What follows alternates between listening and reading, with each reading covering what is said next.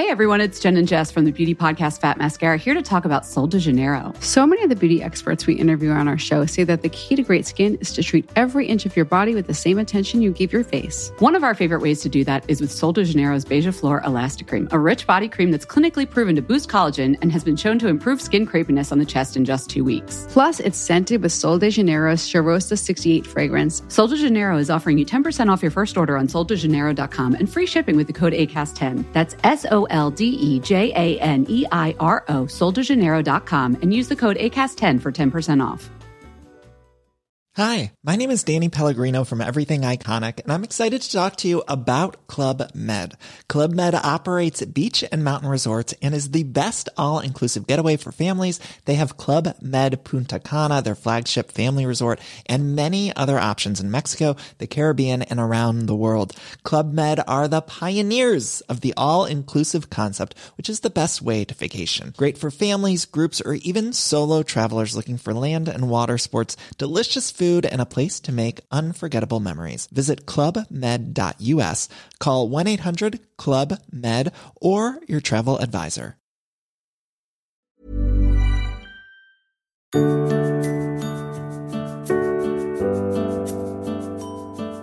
Hello and welcome to another episode of the Liz Earle Wellbeing Show, the podcast that brings you your weekly wellness wisdom you can trust. And thank you to all who have sent in messages about the series. Hi to B, who says, I only just discovered this podcast in May 2022, and I'm so glad I did. I've gone right back to the start, listening to every episode. Oh, come on, B, every episode. There are hundreds of them. Have you done nothing else? Wow, that's impressive. She goes on to say, I could listen to Liz all day and the breadth of topics being covered are interesting, informative, fun and fascinating. My favourite new podcast. B, thank you. My team and I were especially chuffed to read that. What lovely comments. Thank you. Well, whether you have just found us like B or whether you've been with us from day one for this podcast, you are all very, very welcome. And if you'd like to get in touch, you can find me at social media. That's at Liz Earle Me, or my team at Liz Earle Wellbeing. And don't forget, it would be great if you could leave us that all-important review on your podcast platform of choice, because it really does help other people to find us and maybe get the expert help that they need too. And on to today's guest. She is an actress, an award-winning filmmaker and a writer, and her new book, due to be released anytime now, is a celebration of something so many women and men can find tricky to talk about or even name, a taboo which she feels can be problematic and lead to a whole host of health issues. She is Mika Simmons, and her book, published on the 4th of August, is called The Happy Vagina. Mika, welcome. Hello, Liz. How is your vagina today? My goodness. Do you know, that is a seriously opening question, isn't it? I'll come back to that in just a moment. I described you as an actress, a filmmaker and a writer, but you're also a podcast host, and your own podcast is also called The Happy Vagina. It absolutely is. I sense a theme. It is called The Happy Vagina. We did a panel back in 2019 for International Women's Day, and it was called How to Make Your Vagina Happy. I hosted it and it was really fun, and I got this amazing response, and I said to someone, do you think I should do this as a podcast? And they said yes. So on I went, and I mean, I can't tell you the trials and tribulations.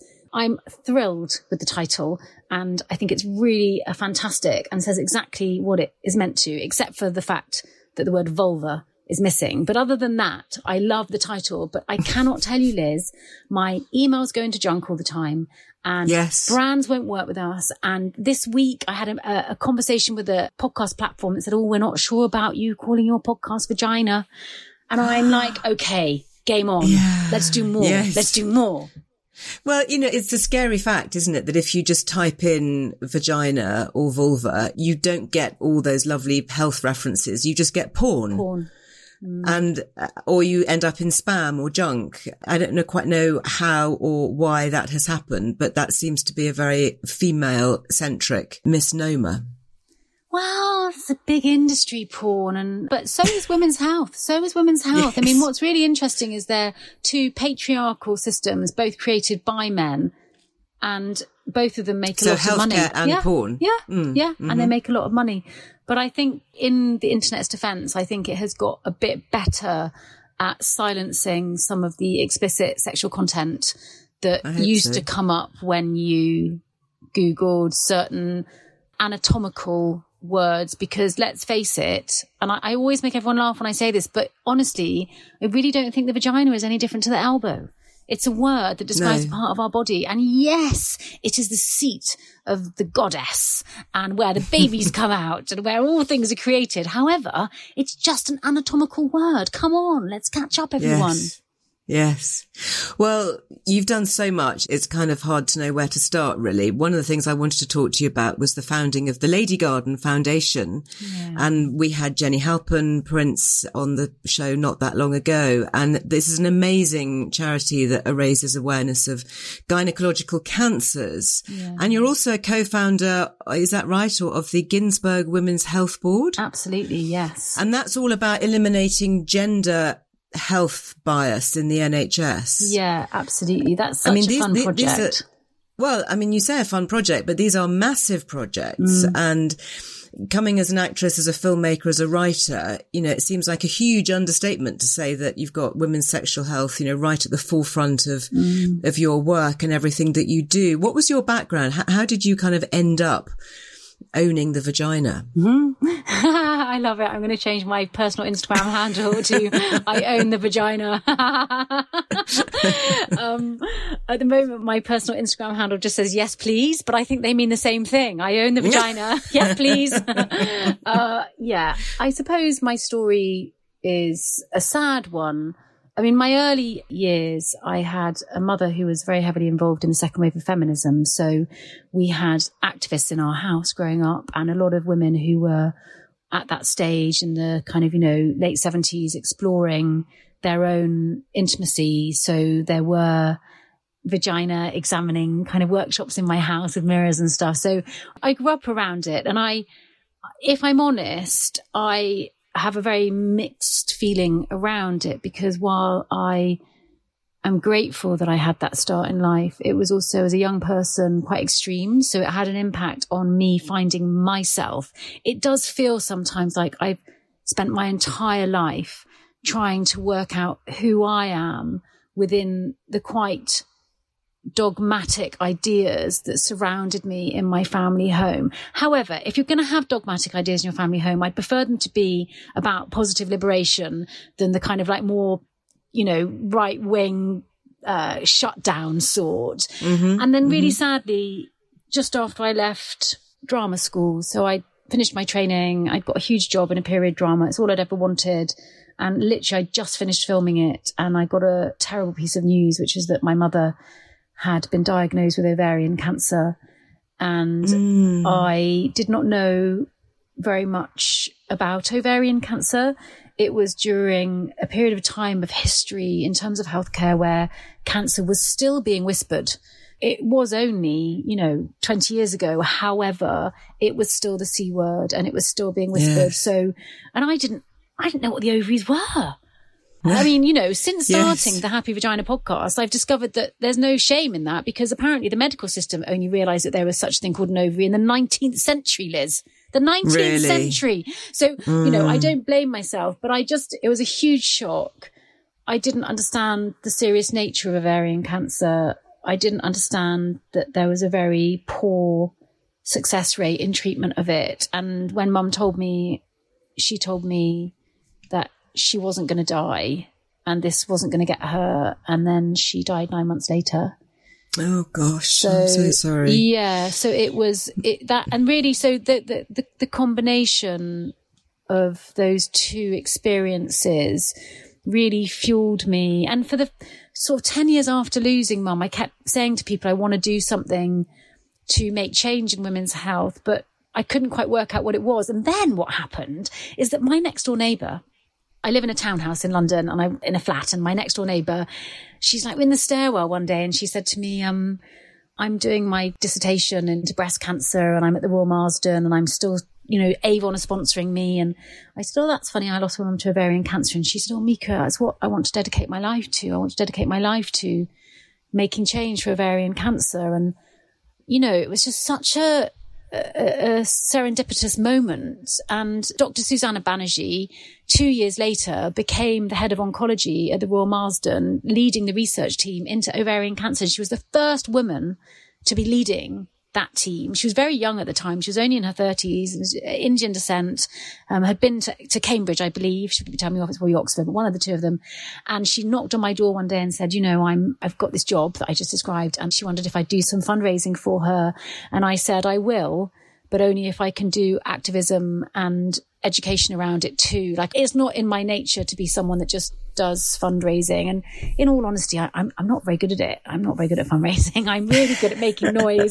I'm very good at being loud. And that's kind of where Ginsberg Women's Health Board comes in, I suppose, which is that Ginsberg is a campaign platform where anything that needs to be shouted about, we make noise about. And it's got no red tape. And we don't need to fundraise. There's no money. We don't need money. We're basically a group of women who believe that the gender health gap is actively impacting women's lives all over the world. But, you know, the UK has one of the worst gender health gaps in the world. So we just make noise when we want to, when someone asks us to, and it's really fun. It sounds it. I'd definitely like to be part of your tribe. How do you define then the gender health gap? What does that mean in practical terms, for example, within the NHS? Well, I suppose one of the things that I just said is a great example, which is that until the 19th century, our medical system did not know that the ovaries were part of a woman's body. And the history of it, Liz, is that, which is all in my book, by the way. When I came to write the book with Happy Vagina, I was like, I can't write this book unless I give a little potted history about what went wrong in women's health. And in a nutshell, before the medical system that we have today was created and then enhanced and grew to what it is, we had much more kind of folky shamanism, midwifery, herbs. That was our medical system. You know, it was hippie, right? It was like, and then as science started to progress and people started to understand the human body more, that movement and that system of medicine was led by men, and more women got outlawed. Women's bodies were not included in some of the examinations. So you'll know that Leonardo da Vinci, this exceptional artist, and we all look, he's got those wonderful sketches of the human anatomy, right? They're amazing. And he used animals, dissected animals, to draw the women's bodies, the internal part. Yeah. I didn't know that. Yeah, that's because, shocking. So that's the inkling. That's how it all started. And then women were banned from being doctors. And midwifery was banned for a long time and still is in some countries. In many states in America, midwifery is still legal. So essentially, we've had a medical system that has been born out of a male viewpoint. The male body then became the norm. So no one thought along the way, is a drug that is given to a man as appropriate for a woman's body and her makeup with her hormone changes and everything that goes on in her body? Nobody thought about that until quite recently. And of course, we are now having these discussions and scientists are taking that into account.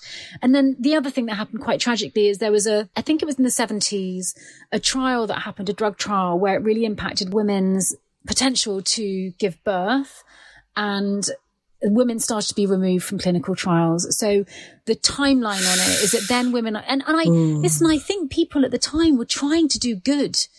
Like, while I do get quite cross about some of these things, and I think the banning of women from being doctors, I think probably was just pure misogyny and sexism. But I do think that in some of the decisions that were made, the people that were running the systems were trying to make good decisions for human beings, but obviously excluding women from clinical trials is devastating for women. And an example is, as you probably have read the headlines, one really classic example is the endometriosis, which is a very, very dangerous condition and often takes 7 years to be diagnosed because GPs don't really understand the symptoms of it. And I think, just to conclude, Liz, like, one of the things that I think that I say a lot when I do keynotes or I'm talking on the podcast is just this. It's really important to understand that a woman's body has these two mammoth changes in it during our monthly cycle. You know, the shedding of the blood of the period and the ovulation when the eggs get ready they percolate and get ready to choose the sperm that they want to, because obviously, I'm sure you know, but the egg does choose the sperm. It's not an army of sperm. But, you know, like those two moments in a woman's monthly cycle men don't have that. And so a woman going to the doctors and trying to tell a doctor that she's got this severe pain, but it may not be the same every month and all that. So the woman's body is very mercurial, you know, like it changes all the time. So trying to get a grip for us as individuals on, is that okay or isn't it okay? I can't work out what's going on. It's a challenge. Well, of course, I've been working a lot over the last few years with perimenopause and menopause. And what I've noticed is some absolutely shocking lack of information, education amongst some medics. There was even a consultant obstetrician gynecologist who I guess is supposed to know about these things, who told a friend of mine that she didn't need any more testosterone because women didn't need it. And when she replied, yes, but we make more testosterone in our ovaries than we do estrogen. Yeah. His response was, really? Yeah. And you think, hold on a minute. Yeah. Where is the knowledge coming from here? Why have you not been trained in this? Why has nobody taken the time to educate our medics so that they can help women? Yeah. And hopefully this will now change. And with organisations like yours, like the Ginsberg Women's Health Board, and certainly with things like the Lady Garden Charity and the Menopause Charity, and, you know, so many more things, so much more awareness. But it is a crazy situation, isn't it, where women are now actually having to go in and educate their own medics. It is crazy. But I would say on that note, you know, I just recently discovered that they're discovering that breast milk is potentially got a major, I'm going to say, protein in it that could be a natural and very significant cure for bladder cancer. And I think one of the things that I really advocate for is us having agency over our own bodies or taking that back. So while I completely agree with you that it is wrong that we are having to teach our medics about our own bodies, I agree with you that from the stance point of the misogyny that's happened to women and women's bodies. However, as a tribe, human beings as a whole, I actually think we all need to step up for ourselves and understand the wisdom of our bodies more. Like when you hear something like that there's breast milk can potentially heal bladder cancer, it's like, come on, everyone, let's stop giving the power to the medics. Let's deeply get to know our own bodies, men and women, whatever your sexuality, get to know your own body and stop being a child and being like, oh, doctor, what's wrong with me? Go in with the diary that goes, this is what's happened. I would like to go and see a specialist who will look at my kidney, my bladder or whatever. Like go in and like take responsibility for yourself. Yes, because it's your body. I mean, it's the whole thing about your body, your choice. Yeah. And now this new directive, actually, that's part of the NICE guidelines about informed mutual decision making. Yeah. So you have to have, you are taken along the journey with your healthcare giver. Yeah. And I do say to people who contact me a lot because they get stonewalled, particularly about getting HRT, for example, I say, don't forget, you know, it's a national health service. Yeah. And your doctor is a service provider. Yeah. They might not like to be reminded of that, but actually, you know, you are going as a taxpayer to get your service. Yeah. And so, yes, go in, as you say, really well informed and say which service, you know, you'd like to have access to. Yeah. Now, more than 20 years after you started acting, you wrote and directed your first film, Rain Stops Play. Yes. And that was a comedy about sex. It was. And the sexes. Again, a little bit of a theme building. You went on to win the Silver Remy, is that right, for Best Comedy Short at the Houston Film Festival? Yeah. So tell us about that. Where did the seed for that idea come from? Oh, it was actually, I'd been writing for a while. So I'd written some plays which hadn't been produced, and I had been trying to move my writing practice into film. And I think as a writer, short film is traditionally where one would start for all the obvious reasons. Financing them is easier, less time, you know, but it's a very specific format. And I'd been struggling to find a story that would fit into a short format. And then I was having a coffee with a friend one day and they told me this true story about a friend of theirs, about a man who'd had a mistaken identity, accidentally sex texting, a man in his middle age who is married and rather inappropriately is sex texting a younger art student. I mean, literally, I wrote it just before the whole Weinstein Me Too thing happened. So it couldn't have been, it was kind of like, I was like, this is wild. My film's about what's going on in the world. But he accidentally texts the wrong person. There's a mistaken identity, as per would happen in a great Shakespeare play. And he actually ends up texting one of his very high net worth clients, and Sharon Morn plays her fantastically. And it's Amy Waterhouse, who's fabulous. Young. Yeah. And I went home and wrote it, and it got financed quickly. And everyone I sent it to, it's just a very easy process, actually. I think I always look for doors opening. And if doors don't open, then I move away from things. And because, as you said at the beginning, I do lend my heart, my soul and my mind to quite a few different things. And if the doors open, I flow with it. And if they don't, and with Rain Stops Play, the doors opened. And then you've gone on recently, you've been directing Joanna Lumley in a short film about ovarian cancer.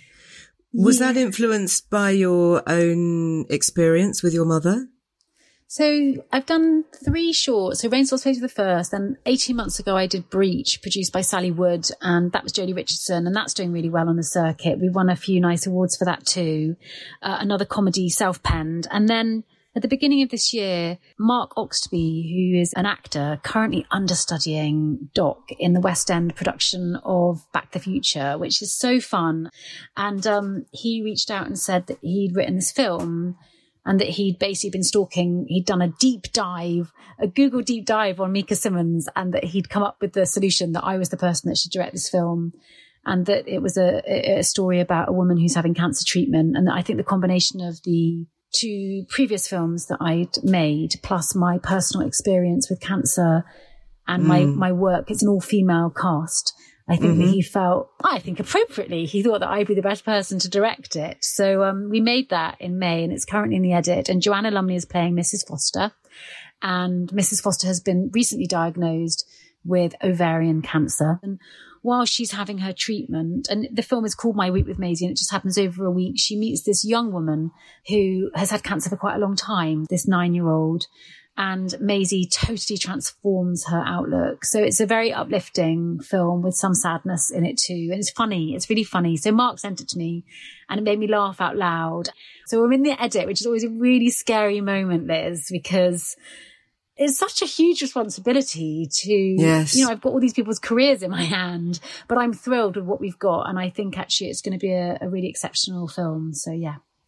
Wonderful. Can't wait to see it. Was it daunting directing a national treasure? Oh, I'm not sure if I was daunted. I'd met Joanna before, and I think the process to casting her was so straightforward. I sent her the script and she said yes straight away. So that gave me confidence. Again, a door opening, and it wasn't, I didn't have to beg.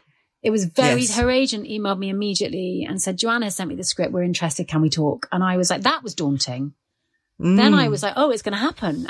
And Joanna, I suppose what was more daunting was that Joanna, when Mark sent me the script, I said that these are the people that I would want to go to for Mrs. Foster. And Joanna was my number 1. And of course, I thought I'd need to get to number 50 before I could cast someone.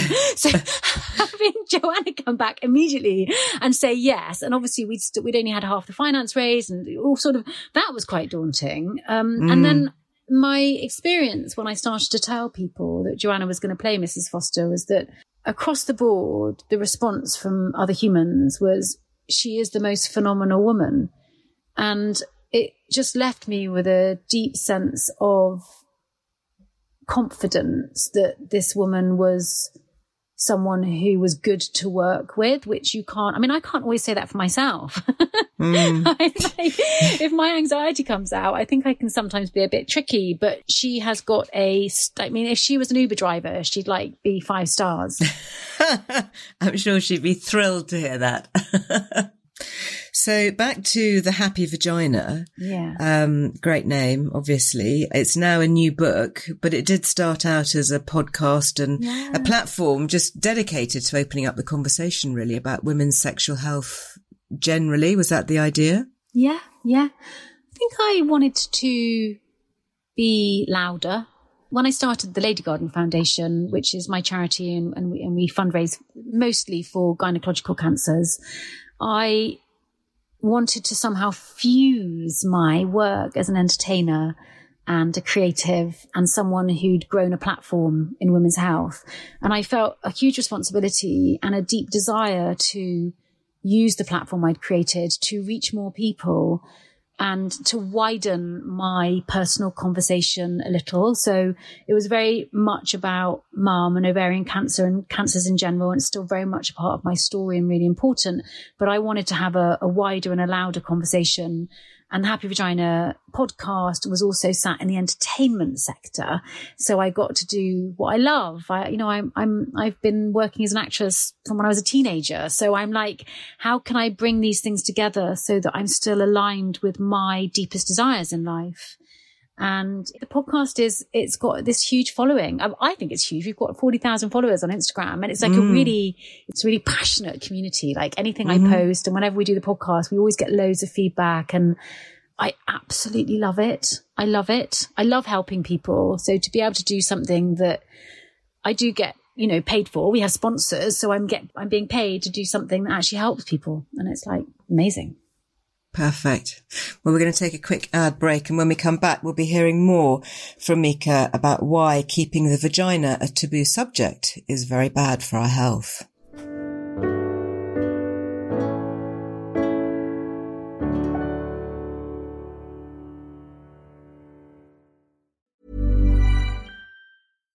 Millions of people have lost weight with personalized plans from Noom. Like Evan, who can't stand salads and still lost 50 pounds. Salads generally for most people are the easy button, right? For me, that wasn't an option. I never really was a salad guy. That's just not who I am. But Noom worked for me. Get your personalized plan today at Noom.com. Real Noom user compensated to provide their story.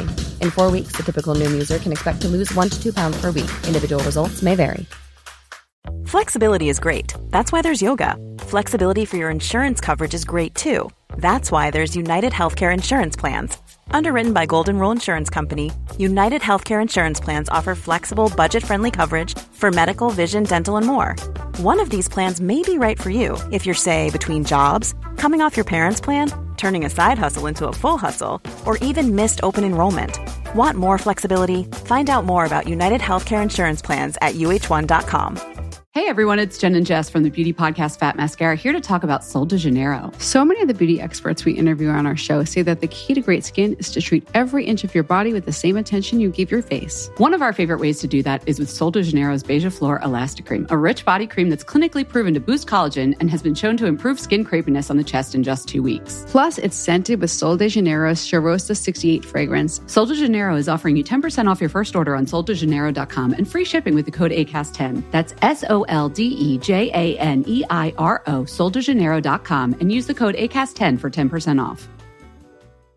Quality sleep is essential for boosting energy, recovery, and well-being. So, take your sleep to the next level with Sleep Number. With a Sleep Number smart bed, you can individualize your comfort level and enjoy a better sleep night after night. J.D. Power ranks Sleep Number number 1 in customer satisfaction with mattresses purchased in-store. And now the Queen Sleep Number C4 smart bed is only $1,599, a saving of $300, only for a limited time. For J.D. Power 2023 award information, visit jdpower.com/awards. Only at Sleep Number stores or sleepnumber.com.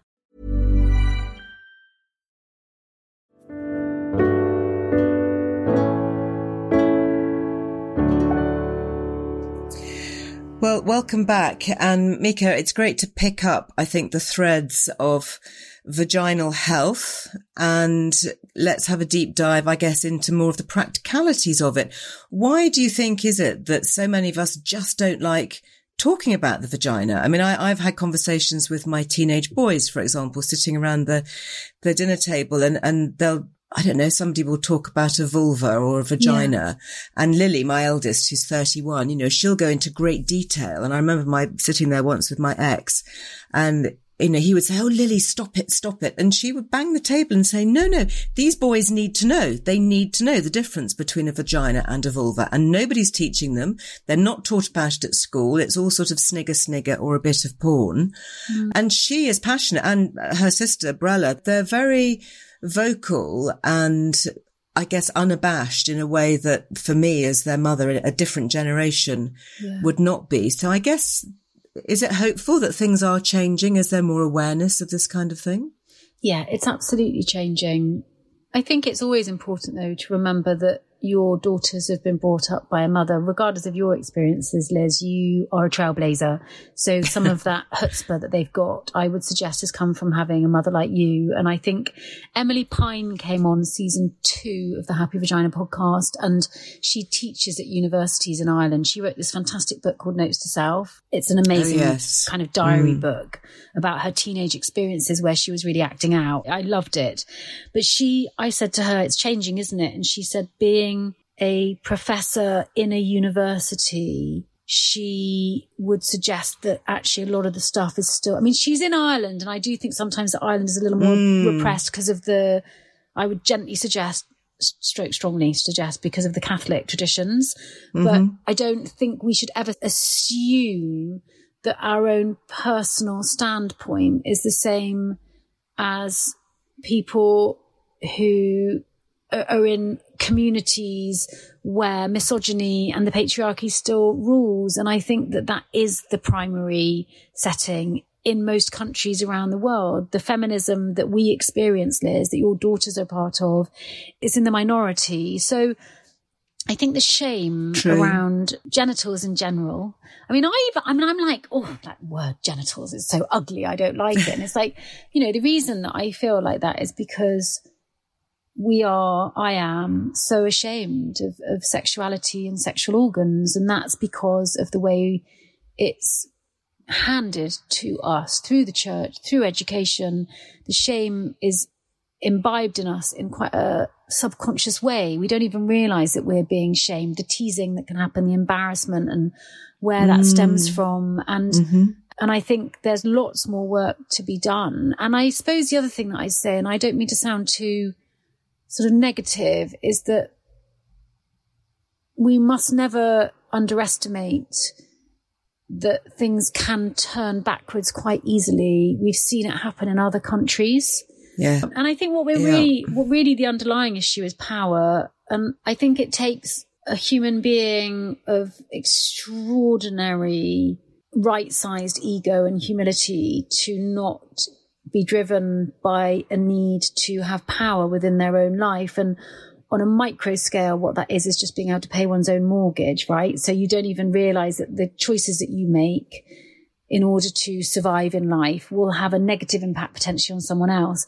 And when you take that to the macro level, where you do have egomania involved, then I think we should never ever assume that the freedom that we have today won't be taken away with us, because women, even though we're 51% of the population, are still described as a minority. I mean, that's just like, that's true, isn't it? Hold on a moment. We're the majority, if you do the maths. Yeah.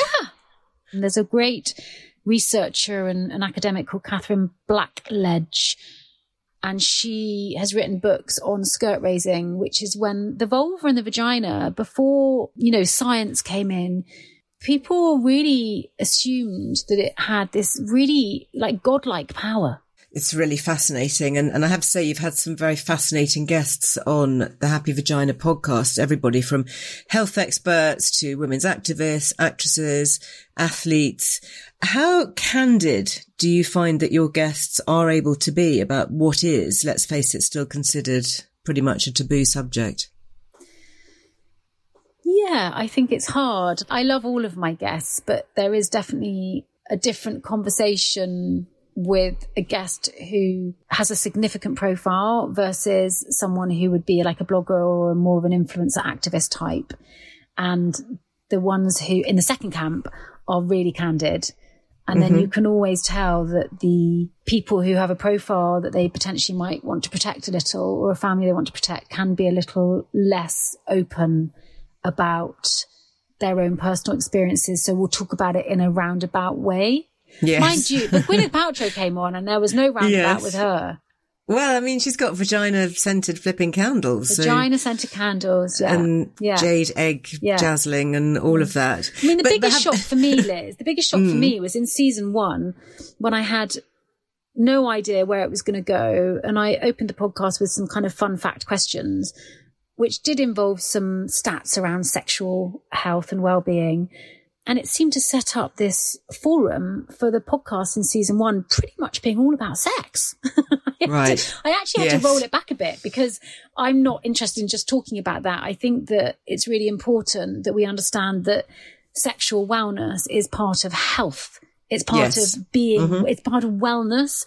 And I actually had to reposition the line of questioning a little, which I really enjoyed, so that it didn't become known as a sex. Because there's a few really fun sex podcasts out there, like Sex with Emily, for example, who's been a guest. So I always make sure I do 2 or 3 episodes that are focused on sexual wellness.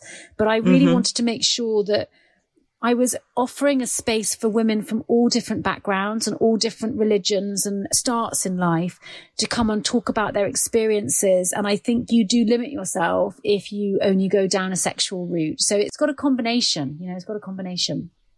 Well, it's everything, isn't it? From periods to virginity, relationships, health, gynecological issues. I mean, you can, when you think, every woman has a vagina. So therefore it's, it's going to be very, very wide ranging, isn't it? As to what you can, where you can go with it. It's not just that every woman has a vagina. Every man has come out of a vagina, unless you came out through the sunroom. So let's just call it as it is, which is that nobody would be here with a vagina. That is true. And I guess, do you learn a lot about yourself from doing it? Does it challenge you to think about relationships or sexuality in a different way at all?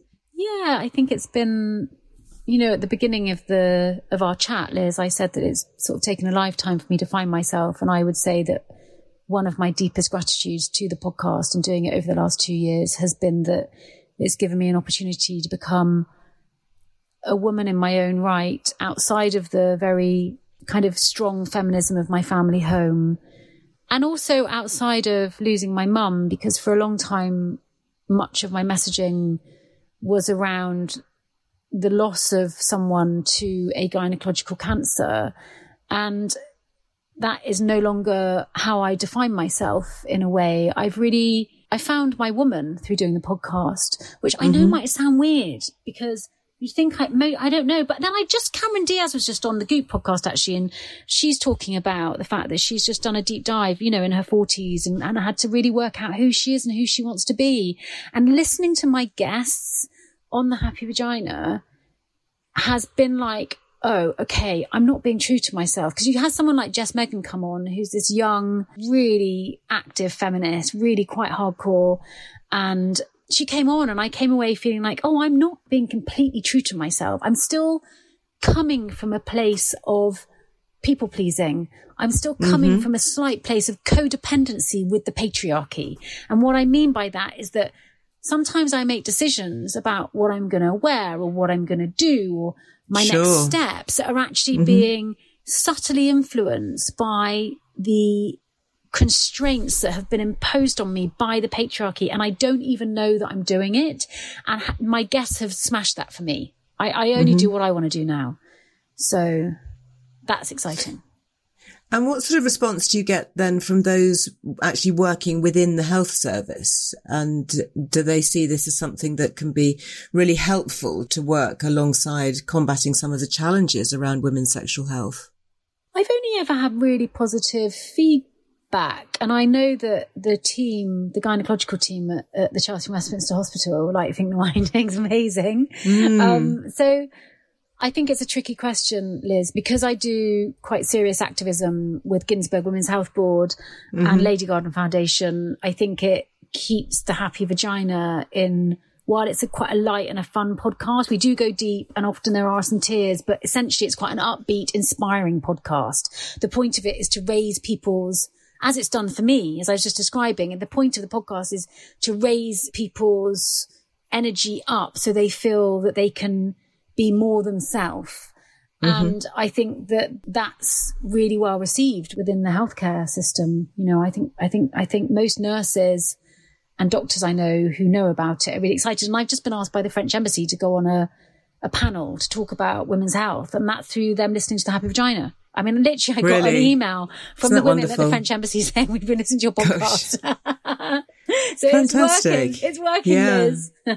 Well, I remember seeing a gynecological nurse not that long ago, actually, and we were talking about laser treatments for vaginal dryness and all that sort of thing. And she said, it's really interesting, but the one thing that every woman says at the beginning of an examination, you know, when she kind of gets her head torch on, is, do I look normal? Wow. And there is this whole sort of fear of, well, what does normal look like? Wow. Because I guess, you know, our bits are always covered, and we don't, you know, sit around comparing notes and, you know, examining each other. So there is that always sort of implied fear, perhaps, as a woman, when you think about it, with, you know, when you're exposing yourself to somebody else, is, you know, what's their reaction? Does it look normal or not? Yeah. I think the most important thing there is just to reiterate as many times as we need to until we all get it, is that there is no such thing as normal. Yes. And I think that the fact that we've all been raised to believe that we need to fit into some kind of mold, and that if we don't fit that mold, then we're abnormal, is the root of shame. That is what keeps us living in a shame pattern. Mm-hmm. That is essentially the thing that will destroy your freedom. And so the more you can say to yourself, there's no such thing as normal, there's no such thing as normal. And then I guess I would come back slightly as well to what we were chatting about earlier, Liz, about being, you know, responsible for your own health. I think it would be wonderful if those women or those doctors could start by responding and saying, or the gynecologist rather, could start by saying, there's no such thing as normal, and then say, and, you know, you really need to get to know your own body, because talking about kind of like handing our power away to ask someone who, you know, this is a doctor. They might have their own shame about vaginas. You know, they may have their own stuff going on, even if they're a gynecologist. And I just don't think it should be a question. I want to speak very gently here, because I understand the sensitivity of a woman feeling that she wants to ask that. And it's okay that she's done that. I want to support women. And I would just add to it, get a effing mirror and have a look. And even if you've got to do it incrementally, I had Poppy J and Rabina Chandini on the podcast like 2 seasons ago, you know, 2 Asian women who they did a partnership with a period company where they had to get their vulvas put into plaster cast. Oh my goodness, and that is extreme. Yeah, and they were really open about how painful they found it to look at it. And it's like, it is painful. It is painful to look at an area of a body that we have been told is ugly. And then you have the added layer, unfortunately, which you've already referenced, which is pornography, where the majority of the women working in pornography have had adjustments to their labia or to parts of their... Yeah, you know, and so that they can all look the same. Of course, they've all had surgery. I mean, you know, surgery is massively on the rise. It's absolutely appalling. It's really funny enough, I did actually look at a clinic, not for that. It was for something else. But I was just checking out one of the consultants, and it was the first thing on the page was, I forget the actual term, labial plasty or something. Labiaplasty. And that's being driven by porn? I think it's being driven by our complete obsession with perfectionism, and that's being egged on, financed by everything from TV shows like Love Island, where you've got women wearing G-strings as bikinis, through to, I can't tell you what their vulva's like underneath, but it suggests that woman, to me, that suggests that woman is kind of like feels comfortable enough that her labia aren't going to poke out around the side of a very tiny G-string, through to Instagram posing, through to pornography. And I think that more and more we've got a kind of polarization going on, quelle surprise, because it seems to be everywhere in the world, everything's being so polarized now. But you've got, on the one hand, you've got a massive movement of not just women, but young people who are absolutely determined to shake out this kind of conventional, this is what you should look like. So we've got, you know, a lot of body acceptance stuff going on. And on the other side,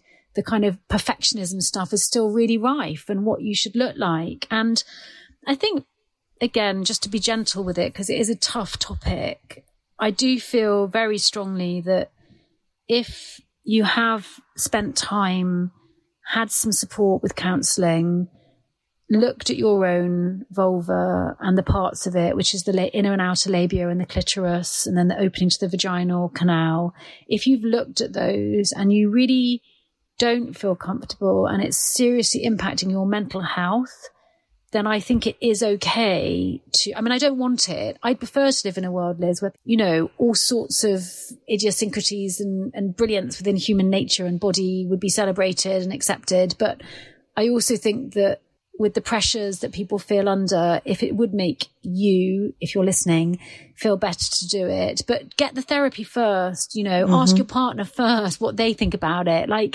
It's just insane to me that we've gone from breast to the vulva in terms of plastic surgery. Like, breasts are no longer, breast enhancements have completely gone away. It's not a thing anymore, really, unless there's an actual problem.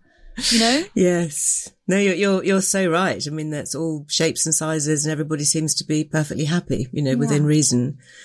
The book that you've written, presumably your aim is to try and reach as many people as you can now, but is it primarily for women? Should we be sharing this with the guys as well? Oh, I really want it to reach everyone. I've written this book. Okay, so it's not very highbrow. Anyone that follows us on Instagram will know that the Instagram feed is just really loud and full of really big facts and things that you can just go, oh, that's a great fact. I'm going to put that in my pocket and talk about it at the dinner party. The project is about being as noisy as it possibly can to try and tip the balance in sexual, gynecological and women's health in general, so that we can right size all of the things that we've been talking about in this podcast. And the book is very much that. So it's a gift book. I have been told, Liz, which I can't tell you, feels so appropriate. It's a loo book. And what better book to make for the vagina than a loo book? So it's full of really loud, it's got illustrations in it, and it's not dense. It's not a read. You can pick it up and pull a fact out of it and then take that, as I said, off to meet girlfriends or dinner party. And it's probably, in a way, it's very much a reflection of my work in this space. There's another part of me that would have wanted to write something much more deeply spiritual about the devastating things that have happened to women and really what the true goddess is. But I don't feel that's what the world needs, because I feel like those books, I would tentatively say, stay in their circle of people that are already on board. So the reason I've done The Happy Vagina and made it a loo book is exactly that. I really hope that it gets stocked at Selfridges or at Dawn Books and it's sat on the counter and that a man who's leaving goes, oh my God, what's that? And I have to see that. Yeah, it's bright and it's fun. And he might open it on one of the pages and think, my 16-year-old daughter would love that. And that's what I'm trying to do. I'm trying to connect the dots and get it out of the man and women's space, because while I am absolutely a women's activist, men came from women and we can't do this without men. And I love men. I love men. And one of the greatest sorrows, because you mentioned sex education and your daughters and what was taught to your daughters and why they needed to have that conversation. Imagine a world where boys weren't taken out of the classroom when human beings are taught about periods. We all come from the fact that women have periods. That is what allows a baby to be created. Why are we taking boys out of the classroom during that talk? Why is that happening? And so the Happy Vagina book is my small donation and hope that I will be a part of a movement that will open the conversation up and normalize it to the extent that actually, it will be in someone's stocking at Christmas, in some house in Devon, and everyone's going to see it, that's what I want for it. So For sure. Well, a great donation to humankind. Thanks, definitely. Mika Simmons, thank you so much for being with us today. It's been so fun talking to you. You asked the best questions. I might get you to come on my podcast for me. Have I got to talk about my vagina? Yes. We'll get back to you. 100%. Thanks for having me, Liz. What a fun chat. I hope you enjoyed listening as much as I loved recording with Mika Simmons. Thank you very much for your company today. As always, you will find more information with the links and the resources for everything that we discussed today over on lizearlewellbeing.com. And there you can also sign up for the free weekly newsletter filled with plenty of tips for living well. And don't forget, much more advice, research, articles and recipes.